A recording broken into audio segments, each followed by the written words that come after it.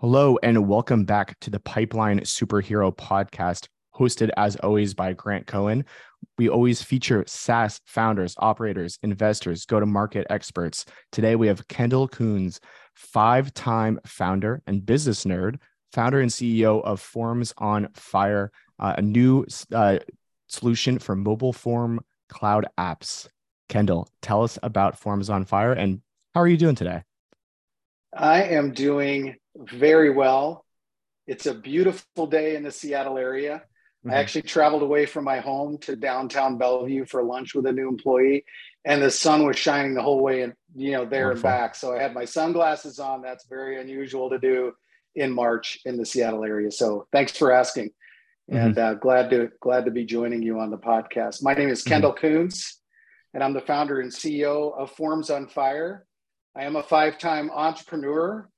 This is probably my last company, although I've said that for the last two companies. So Mhm. we'll see if that comes true. Forms Mhm. on Fire, what we do, we help IT directors and directors of operations in mid to large size companies to rapidly deploy mobile data collection apps at a massive scale. It's a cloud-based mobile application development, no-code development platform. And yeah, excited to be here to talk to you about that and the history and whatever else you want to ask. Mhm. Excellent. Yeah, Bellevue, that's Microsoft Town, correct? It is Bellevue and Redmond. So Redmond is Mhm. kind of where their headquarters is, but they have a massive scale in Bellevue. And actually, Amazon is getting quite a scale in Bellevue as well. They're building quite a number of high Mhm. rises there. So yeah. Well, yeah. What was the moniker? Was it like the monster of Redmond or the Wizards of Redmond, something like that? It could have been something like that. And, I remember reading a venture capitalist article some 10 years ago that said, if Microsoft really wants to be serious, they need to move their entire headquarters down to Silicon Valley. Well, the Seattle area has kind of become the cloud computing capital of the world. So I think they were smart to stay here. Yeah, and it's a beautiful area of the country to boot, I'd say. Um, awesome. My freshman roommate was actually from Bellevue. Random roommate, also named Grant. Very confusing at times when people were bursting into our dorm room, but that's neither here nor there. That's So five random. What college was that in? Northwestern in Chicago, Illinois. He was actually Nice. from, yeah, Okay. he was from Bellevue, named Grant. Okay. Small world. Yeah, he was a Microsoft kid. Not to out him too Great. much, but yeah, you could probably get him on Awesome. LinkedIn if you had all the demographic information at this point. But that's that's that STR in me. But anyway, so tell us about Forms on Fire and like how that became your mission, because as you said, multiple time entrepreneur, so something must have really created an Yeah. emotional desire for you to launch a company in this space. Yeah, that's a great question. And so yeah, the history is it kind of went like this. In 2009, I started a company called Bellevue Technology Partners in Bellevue, Washington, um, and that company was centered around providing consulting help, specifically project managers and analysts, to many of the local companies around here. And that project management focus, won us a lot of projects in companies like Starbucks and Microsoft and Providence Health, and again many of the larger companies around here.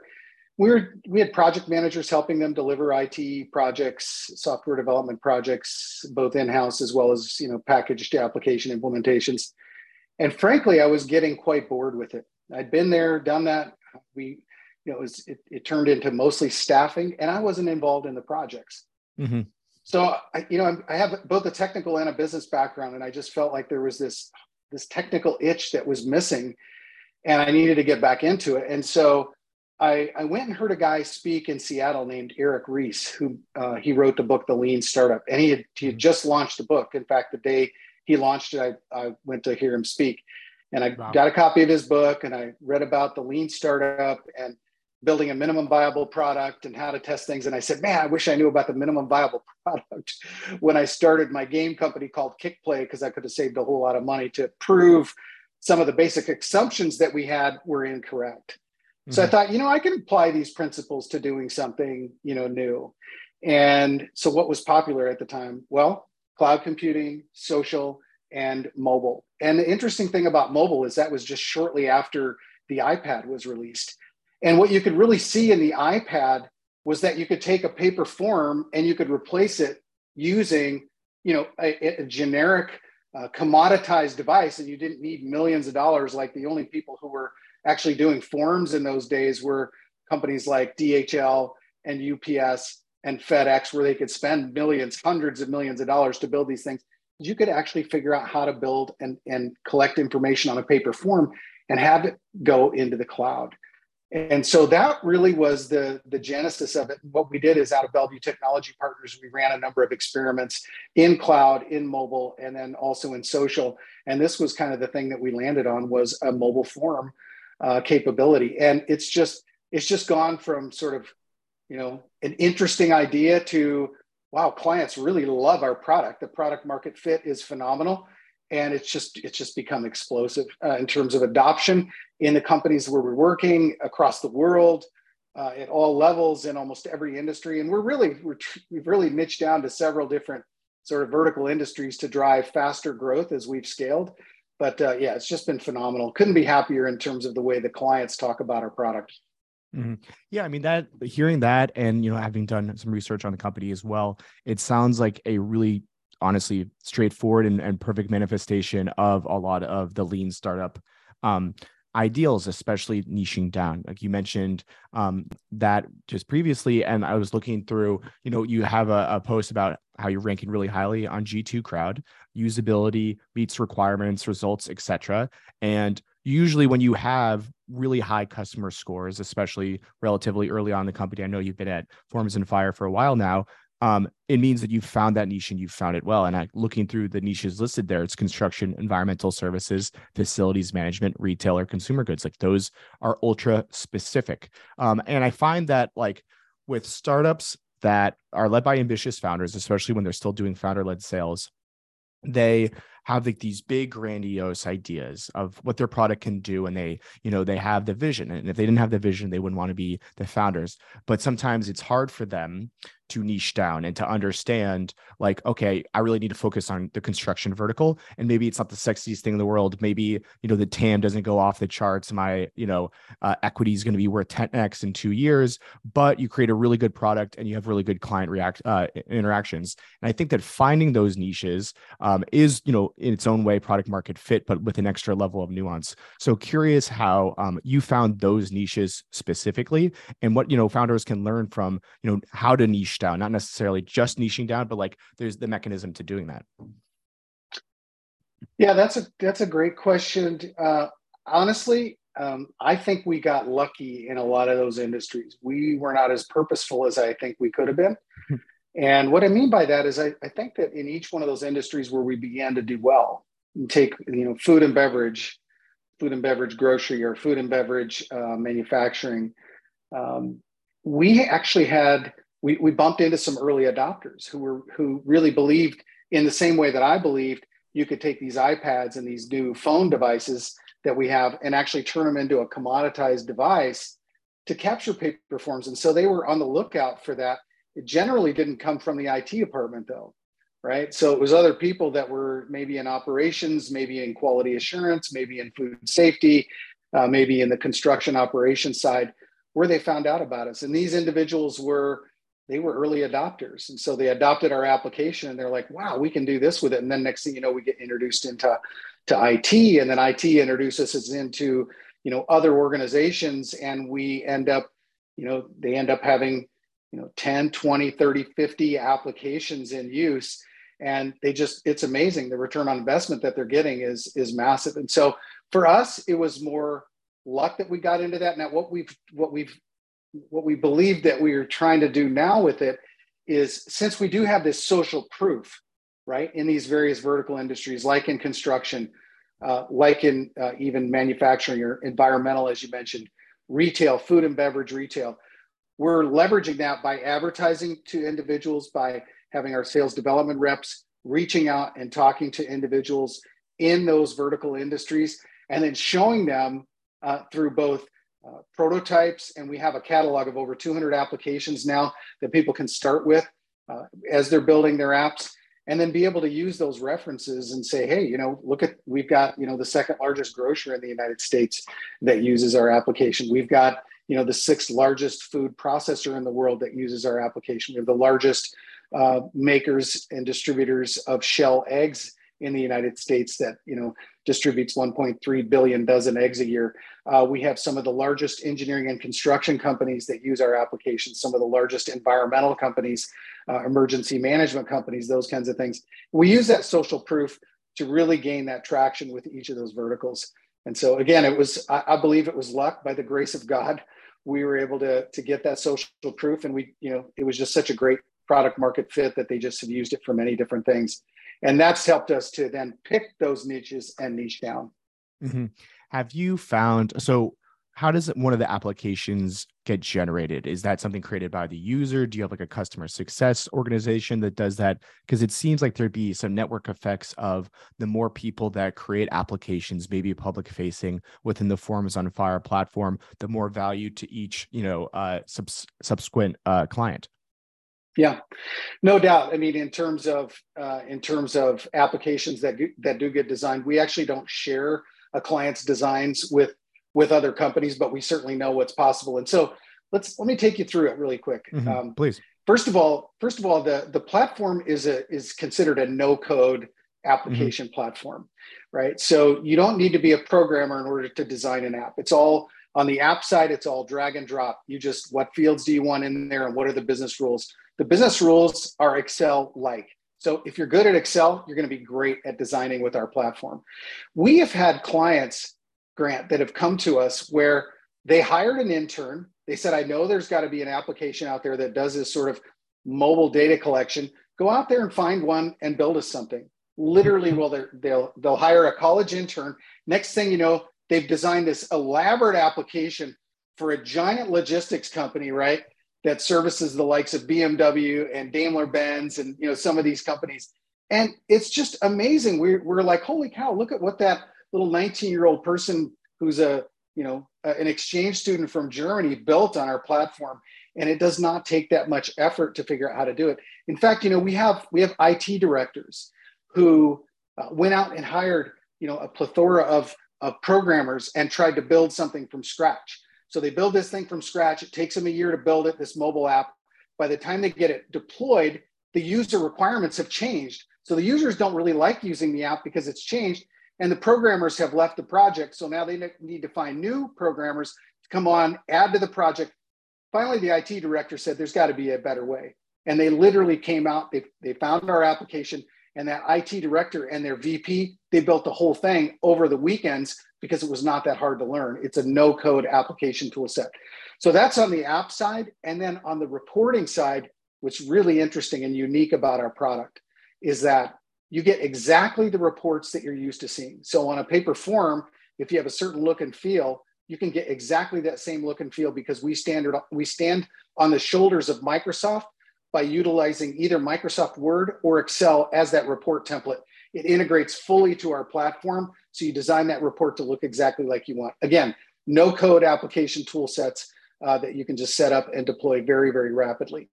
What is interesting, though, is with each client that we get and all the new applications that they get, we share the ideas with them. We don't necessarily share the IP that they've designed on our proprietary no-code tool set, but they know that it's possible. We'll put them in touch with clients. Sometimes they'll share information. There's a lot of kind of network effect that you can get from that. Yeah, absolutely. Because I think what's fascinating is you see a lot of, I think that the low code, no code movement is in part, this is my opinion, a response to like these big developer communities that have evolved. And the big developer communities are great. And Microsoft famously, to continue that example, utilized them for a lot of their early growth. And there's a lot of network effects of people playing around with their software. It's like the wisdom of the masses. There's a lot of people playing with something. They'll find that what's wrong with it. They'll build new things. But what you're doing is you're creating developers out of your clients, and you're creating it in such a way that with the no code platform that, like you said in your own words, like an intern can create a beautiful solution with, and then that could be like the business use cases can be transferred. So I can see your product naturally, evolving and expanding into new sectors because there's, a lot of common business problems, maybe between grocers and construction workers. You would know the actual applications of that better than me. That's really interesting. And so I also was really interested in the idea of form and function with the actual physical forms in place. But to that point, like, where do you see Forms on Fire growing into? Like, what do you think is next for you in the next couple of years? Is it adding new products, new verticals? How do you think about that? Yeah, that's a great question. Just back on your idea of no code, it reminds me about 4 years ago. Apple has their developer conference every year. I think it's around the June timeframe, right? And they had a slogan for their Apple Developers Conference, and it was called "Write Code, Blow Minds."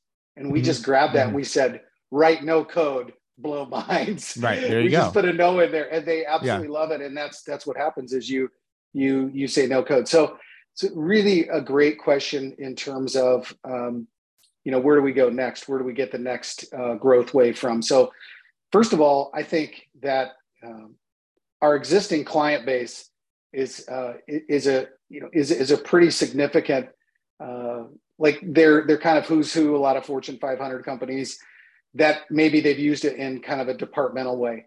I think our client success team they're really starting to do a phenomenal job of proliferating that into lots of different departments in the companies that we already have relationships with. So we know that we're going to garner a pretty significant growth out of that. And but yeah, to your point, I think if you look at food and beverage, for example, and we're really targeted on in the food and beverage, construction, environmental, some of those industries. But if you look at food and beverage, where do you go from there? Well, you've got retail that's part of food and beverage. Why not just tangentially go to retail, right? And then you have retail that goes beyond food and beverage. There's some things that you can look at that. And going back to a book from many years ago, Crossing the Chasm. What did they talk about? They talked about bowling pins, right? What's your first bowling pin? What are the tangential bowling pins that you can knock over that are similar to those, right? And so from food and beverage, you can knock over retail. From food and beverage, you can knock over manufacturing. And then for manufacturing, there's process manufacturing, there's discrete manufacturing. There's a lot of different things that you have there. And we have social proof in particularly in process manufacturing, chemical companies, those kinds of things. Oil and gas is also a really, a fresh area for us. So we think that there's a lot of growth there, but there also is growth in becoming, like right now, we're a single product company. And we've done a phenomenal job as a single product company. We've got some ideas for some other products. It's going to change the face of the way that we do, the way that we roll out products, the way that we have to monitor products, the way that we have to support products. But having a multi-product company is going to give us a lot of opportunity then to go back into those existing clients where they already love us. And we could do that in a number of ways. We could acquire other companies. We have some ideas about what we could develop internally. We've got a couple of ideas that we are being worked on in terms of what that'll look like. So yeah, there's so much opportunity, and I think the company has more ideas than we really have the ability to execute, which is an interesting challenge. I mean, you mentioned about your podcast that the different companies watch the podcast that are venture capitalists, and we are a bootstrap company and we want to remain a bootstrap company. It doesn't say we wouldn't bring on some capital, but we'd be very picky if we were to do any equity sharing. We'd probably do it more with debt. And so far we've done a great job. Our clients have really, continue to grow with us. And so anyway, but we do have some products underway or in mind that we've been experimenting with. And yeah, we think there's a huge growth opportunity for us. Yeah, and I like that you highlighted the go-to-market of new products with existing customers.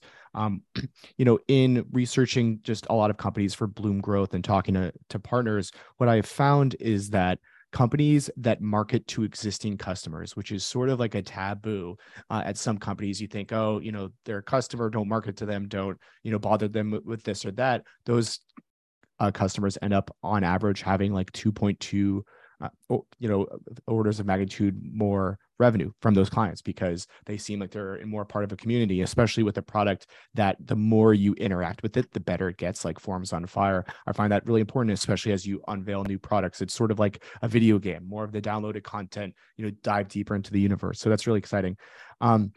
Yeah. And then like with the investment things, like not everything is a VC backed company. I think everybody, maybe that is from your different founding experience. I find that, first couple times someone's a founder, they're really excited about the VC and going to Sand Hill and having that experience. But, Yeah. sometimes you want to have more control of your business as well. And I'm not trying to make a moral judgment on either side of things, but, to that point, I wonder if that is like a lesson you've learned from your career and what else you've learned from the fifth time founding a company, because, I wouldn't say halfway through. I'm very early in the journey of my first one.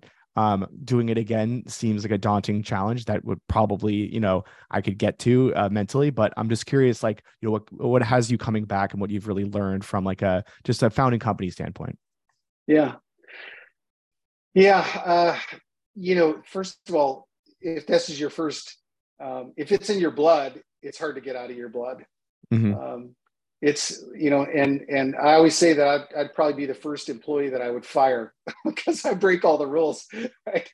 So as a founder, there are certain things that I think we do that are different than some traditional companies. And then there's some things that we do that are identical to traditional companies. And there's a lot that can be learned from bringing on like a venture partner.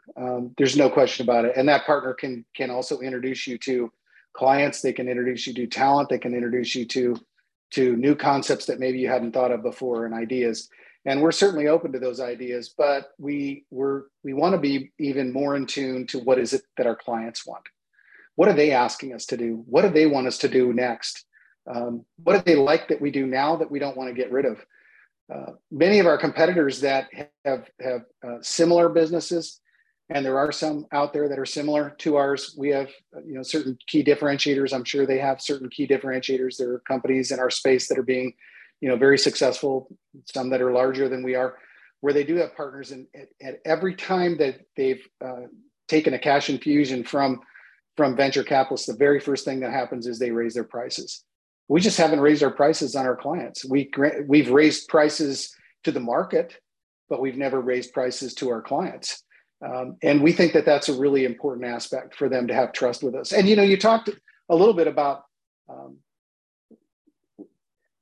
going back to our existing clients and selling new things. Whenever you develop a relationship with a new prospect, what's the most important thing for them to buy from you? It's trust. I think it's trust. Mm-hmm. Yes, you have to prove that they have a pain, that they have a problem that you can solve, and that you can do it inside their budget, and that you'll be able to support them in a long term, right? But if they don't trust you, they're not going to buy from you. Well, if your customers already trust you and they're already buying from you and they repeat buying from you all the time and they keep buying more and more and more and they're adding more and more users, what easier place to sell into when you already have that trust?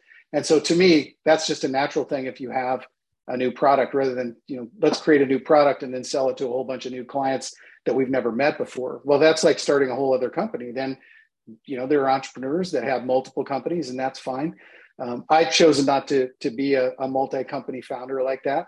I'm trying to look for a replacement ladder on some of the things that I do. You mentioned founder-led sales, and for a long time, this was a founder-led sales organization. We're no longer founder-led sales. Thank goodness. I don't have really time to do it, which is amazing, and we have a great staff that does that. But yeah, I mean, so for me, I joined a company right out of college. I joined Oracle, and I was probably very lucky to get into that company. At the time, they were hiring from only some of the top schools, and but I did get a job there, and I learned a tremendous amount. And after 4 years, I joined a startup, which moved me to Seattle. We took that company from the basement to the NASDAQ in 5 years. I became the CEO of that company. We merged it with another company. We had about 950 employees, 125 million in sales. And we merged it with another company. And I took the package and went away. They didn't need two CEOs, which is, and part of the reason why I don't want to do the VC route is that I have a longer term plan for the company that will extend beyond my retirement. And I want to be involved in it whenever I do retire. And so we have plans that'll continue. If we sell the company or we get VC funded and then sell the company, or whatever the liquidity event is. And whenever you get a partner, there has to be a liquidity event. And, I'll probably take some liquidity way down the road, but I want to remain involved. I don't want to just get, put out to pasture. This is something that I've taken very personally in terms of the way that we manage our clients, the way we manage our employees. We have a very low turnover of our employee base. Employees here have more opportunity, than they could have other places because we are growing. And yeah, there's a lot of things that I've learned about, building and preserving a culture. VCs, you could get the right VC partner that could help you, but we just shied away from that. And anyway, so we listen to our clients, though. We really want to do what's right for our clients. That's kind of in short. That's like the best advice that I can give of all the companies that I've ever grown is listen to your clients and make sure you're doing what they're asking, because then you're doing it right. Yeah, that's really interesting. I also think so much of like the founder-led sales part of this is not only do you want to learn about your client and why it's hard to like give up founder-led sales, is that sales is such brand marketing because, when we bring on SDRs with our clients, or when I've been an SDR, you end up interacting with prospective clients about as much as anybody at the company, right? Because the account executives are chasing a small amount of deals, the executive team, maybe they have strategic partnerships, but the SDR, they're talking to, dozens of people a day. And there's a lot of responsibility in maintaining that brand. And that's why founders, they're used to just being the face of every single deal. And obviously you aim to scale out of that, but it's very hard to lose that sense of control. And I think that what I'm hearing from you in terms of entrepreneurship is there's a lot of trade-offs in it. One of them is control versus growth, right? And that is the super obvious VC example that we've been talking about, which is, you can take in this money, you can give up control of the company, and hopefully it's jet fuel. But if you're not flying a rocket, do you really need the jet fuel? And sometimes you don't want to drive the rocket. You want a nice boat to take you into retirement and hopefully out of this metaphor. But yeah, I appreciate that. And I've really, learned a lot through this, and I appreciate the time today. Is there anything else you'd like to promote or ask for in our audience as we wrap up? Well, listen, if anyone in your audience is looking for a mobile data collection app and they want to rapidly deploy apps, I would offer them, an opportunity to get a free trial on the platform. And actually, if anyone on your podcast starts a free trial, we have a 14-day free trial.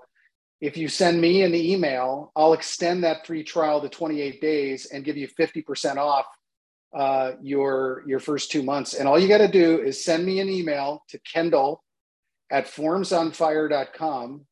Or if you want, you could scan this QR code download, and then you could send to me from that. If you download my contact information from that QR code, go ahead and send me an email and just put in the subject line, Super Sam 50. And I'll make sure that you get the 50% off, and I'll double the length of your free trial. So send that over to me. Mm-hmm. Thanks for asking. Yeah, that's great. Absolutely. Well, Kendall, thank you so much for the time today, and we'll be in touch soon.